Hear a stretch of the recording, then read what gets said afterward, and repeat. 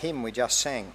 Your work alone, O Christ, can ease this weight of sin. Your blood alone, O Lamb of God, can give me peace within. And that's really what Paul was arguing for in this letter.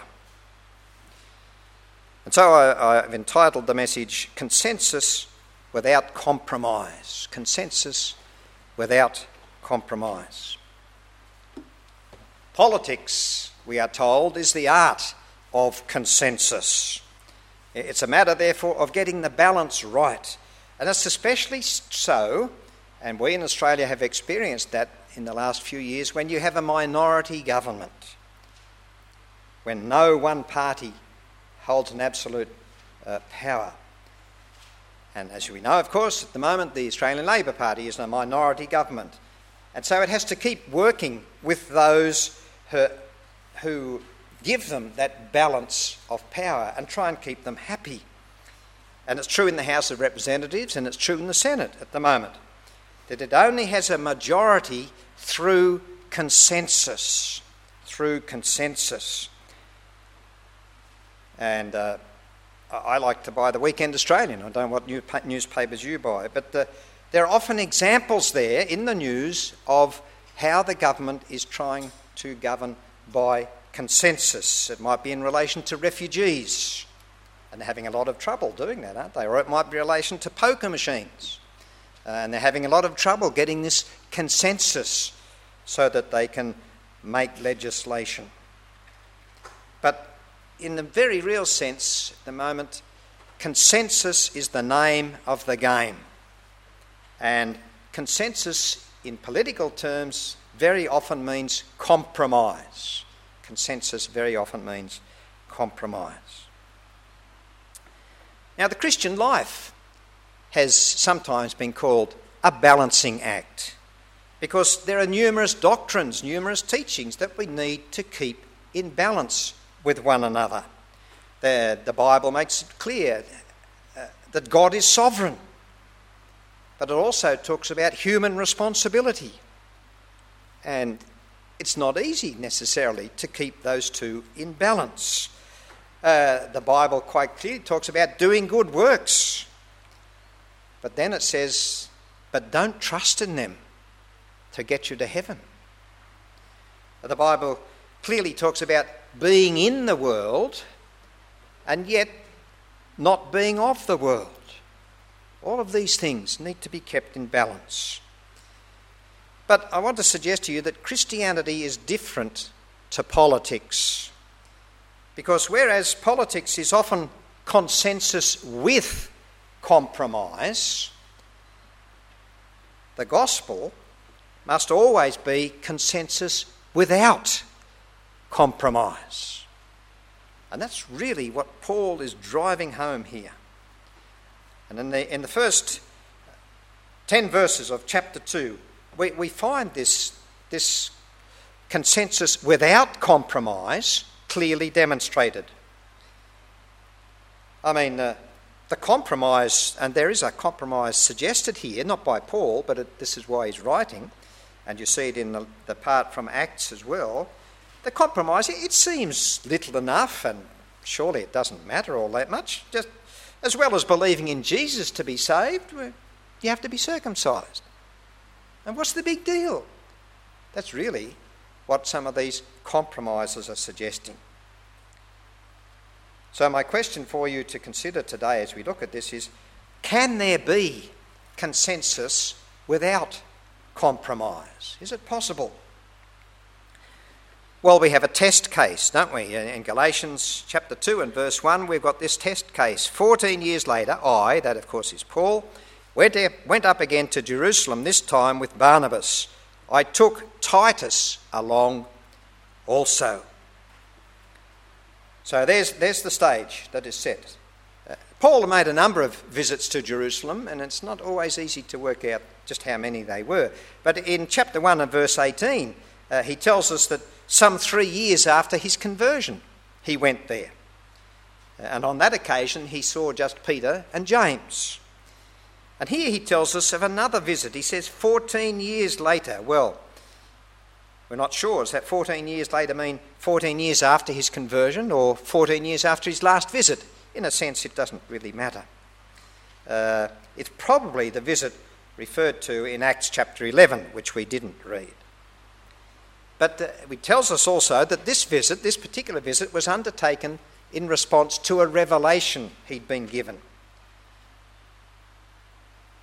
And, excuse me, remember now, Paul's been a Christian for at least 14 years, and he and Barnabas, they've already undertaken their first missionary journey, and as a result of that first missionary journey, some Jews and many Gentiles have become believers.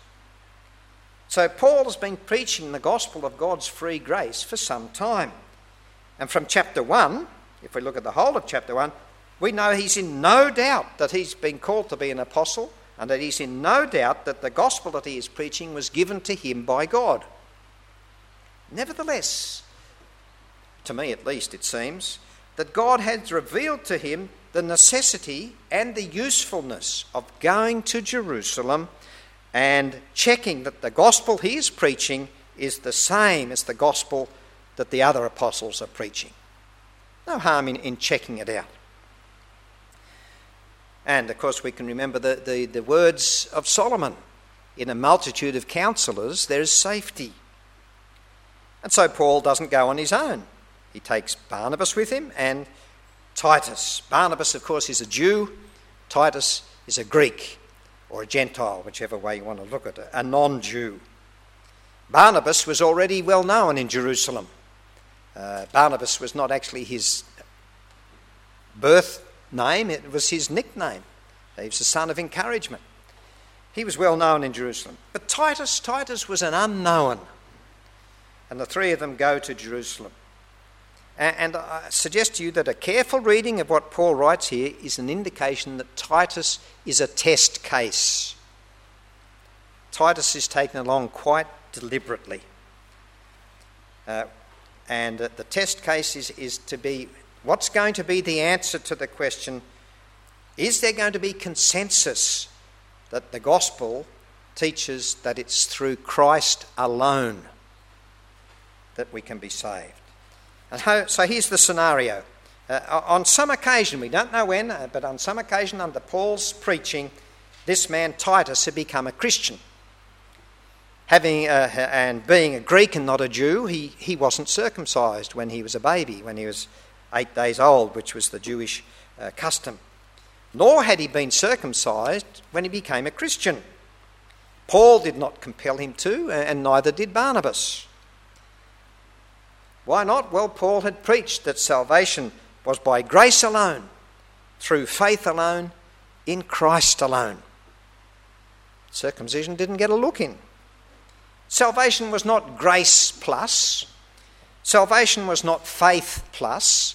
Salvation was not Christ plus. And brethren, the gospel has not changed. The gospel has not changed. Paul is convinced, as we see, that he is right because he's received this revelation from God. And Barnabas obviously agrees with him.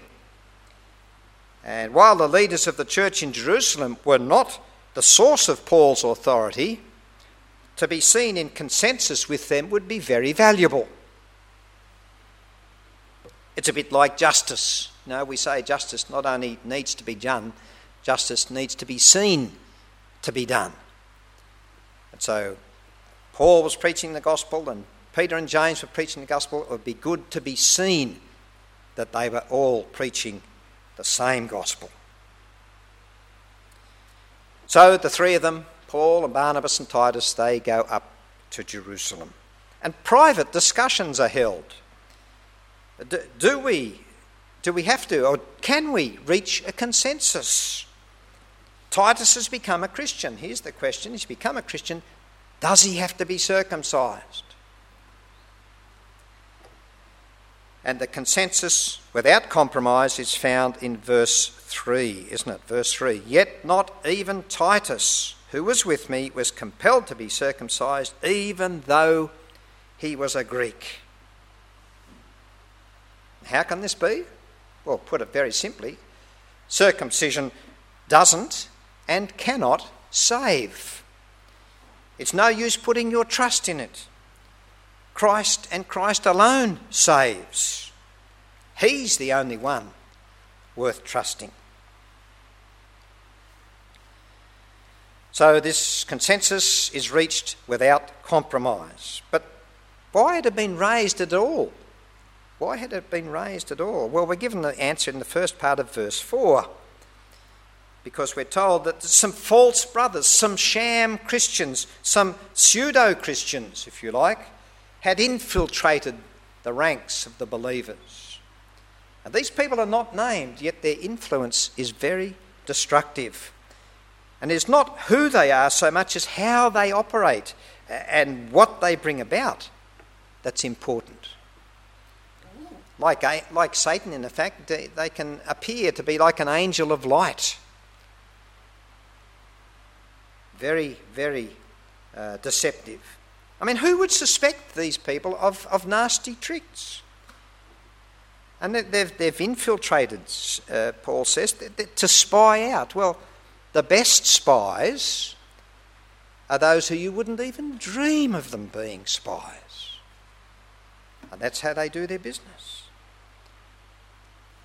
No one notices their infiltration because they don't appear to be infiltrators. It's only after they've been accepted that the infection spreads. And for what purpose had these false brethren infiltrated the ranks of the Christians in the region of Galatia? Well, we're told in the remainder of verse 4, they had done this to spy on the freedom we have in Christ Jesus and to make us slaves. Well, what is this freedom that we have in Christ Jesus? It's the freedom from trying to justify ourselves before God. You know, by having more ticks than we have crosses. Christ Jesus set us free from the law of sin and death. Christ Jesus does for us what we cannot do for ourselves. Christ Jesus, by once offering up himself as a sacrifice to satisfy divine justice, reconciles us to God. And if the Son makes us free, then we are free indeed. And to make us slaves, as what these people wanted to do, is to remove that freedom and put us back under subjection. But the way they put it, it seems so harmless. Titus wants to be a Christian. He wants to be a full-blown Christian. Terrific, that's fine. There's just one little thing he has to do. He has to be circumcised. Today, of course, the focus is not on circumcision, but the focus can be on baptism. There are denominations that teach that unless you are baptised, you cannot go to heaven. When we lived out near Penrith, west of Sydney, neighbours 2 down from us, they belonged to a branch of the church that said, you want to get to heaven, you've got to be baptised. And Paul would be as vehemently opposed to that as he was so vehemently opposed to circumcision. Why? Because the truth of the gospel is at stake. We did not give in to them for a moment so that the truth of the gospel might remain with you. Another parallel might be if it was taught that church membership added anything to your being a Christian, your standing as a Christian. You know, yeah, it's good that you're a Christian, but if you want to be a fully blown Christian, then you ought to come into church membership. No. Membership is a recognition of who you are and of what you are. It doesn't make you something extra. It certainly doesn't make you a Christian. But look, this false teaching, it's as that Paul opposed so strongly, it needed to be nipped in the bud right there and then. And it's a pity that over the decades and centuries of church history that on many occasions people have not acted as strongly as Paul did. You see, over the first 1,000 years of the church, all sorts of teachings were just added on, and each one in itself didn't seem to be particularly harmful. But by the time we get to the 16th century, Reformation is most definitely overdue. Most definitely overdue. But what I'm saying is that if steps had been taken along the way, then perhaps we'd never have reached such an impasse. And if liberalism, if we come to the 20th century, if liberalism had been opposed in the early years of the 20th century, then the church would not be perhaps so much on the back foot as it is today. And if the theory of evolution had been tackled more wisely, it would not have the grip that it has today in scientific circles and in many parts of the church.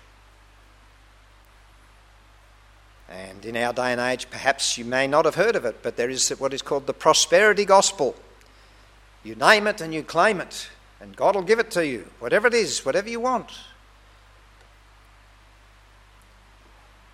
And all those things need to be as strongly opposed as Paul opposed adding circumcision to the list of requirements.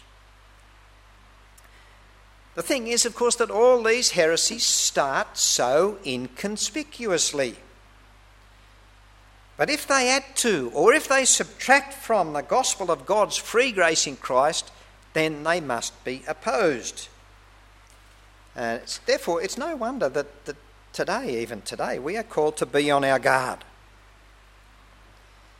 Because it can come in some other form as well and catch us unawares.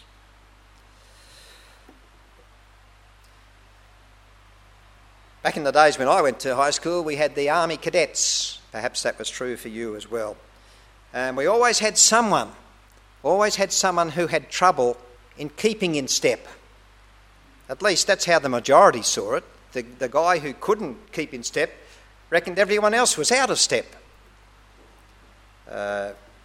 When I won't say how many years ago, when I went to my 50 years since leaving school reunion in Sydney, I was amazed at how much all the other guys had changed.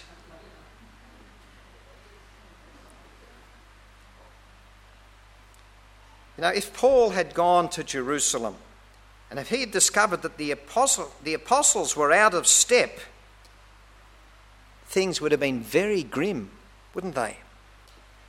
It was as well to check that all of them were in step with each other. Peter Barnes, who I've mentioned before, minister at Revesby Presbyterian Church in Sydney and a lecturer in church history. And if you get the Australian Presbyterian, which sadly is not going to be published anymore, but if you got the Australian Presbyterian, Peter Barnes often had an article on the back page. He puts it this way. He said, in Galatians 1, Paul asserted his independence from the other apostles. He did not derive his apostleship from them. In fact, he had only met a couple of them. Nevertheless, Paul declares that though his apostleship was independent in terms of origin, it was not so in terms of content. Different origin, same content. But it struck me reading these few verses that Paul's way of referring to Peter and James and John is a little unusual, isn't it? In verse 2, he refers to those who seemed to be leaders. In verse 6, he refers to those who seemed to be important. And in verse 9, he refers to those reputed to be pillars. And he's talking about Peter and James and John. I can't help thinking that there was some tension in the air. I mean, why else use the words seemed and reputed?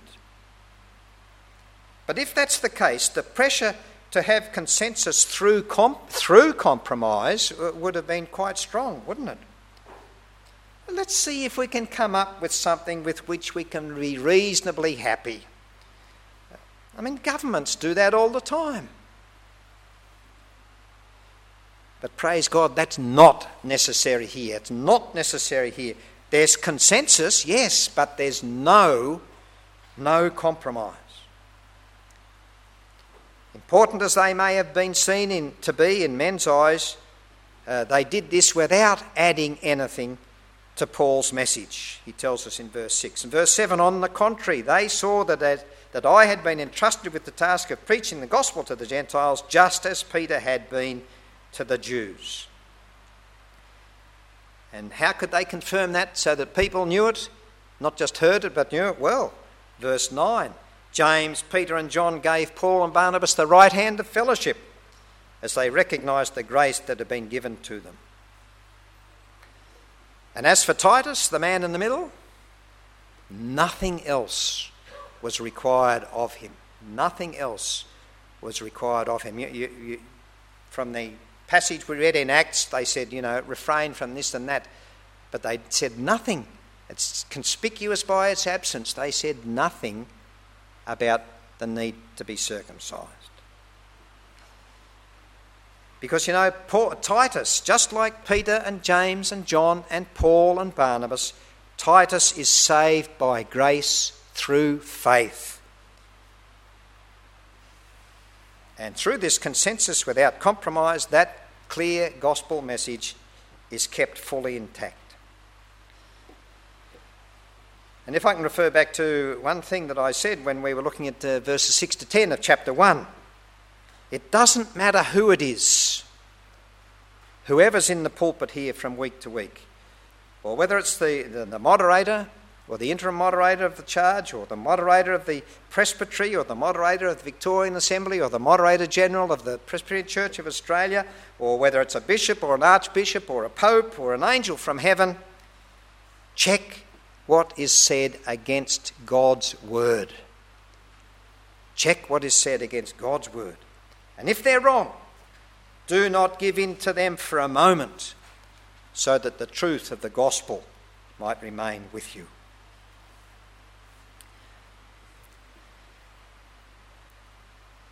That makes verse 10 sort of an anticlimax, doesn't it? All they asked was that we should continue to remember the poor, the very thing I was eager to do. I mean, Paul's been addressing this enormously important question of just what is the gospel? But you see, having gained consensus without compromise, he tells us that both he and the pillars of the church should continue to remember the poor. I mean, were the pillars just trying to save face? Well, no, they weren't.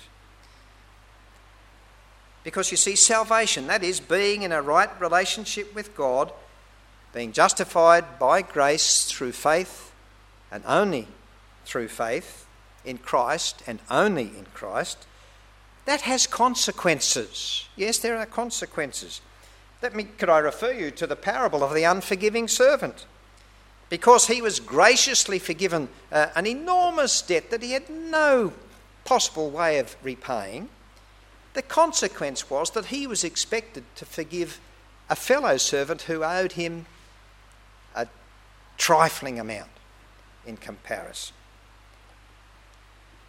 And the parallel is this, that if we are Christians, God's graciousness to us, to you, who are in such spiritual need, and when I say you, I'm not excluding myself, we're all in such spiritual need, should lead us to be gracious to others who are in such spiritual need, but also to consider their material needs.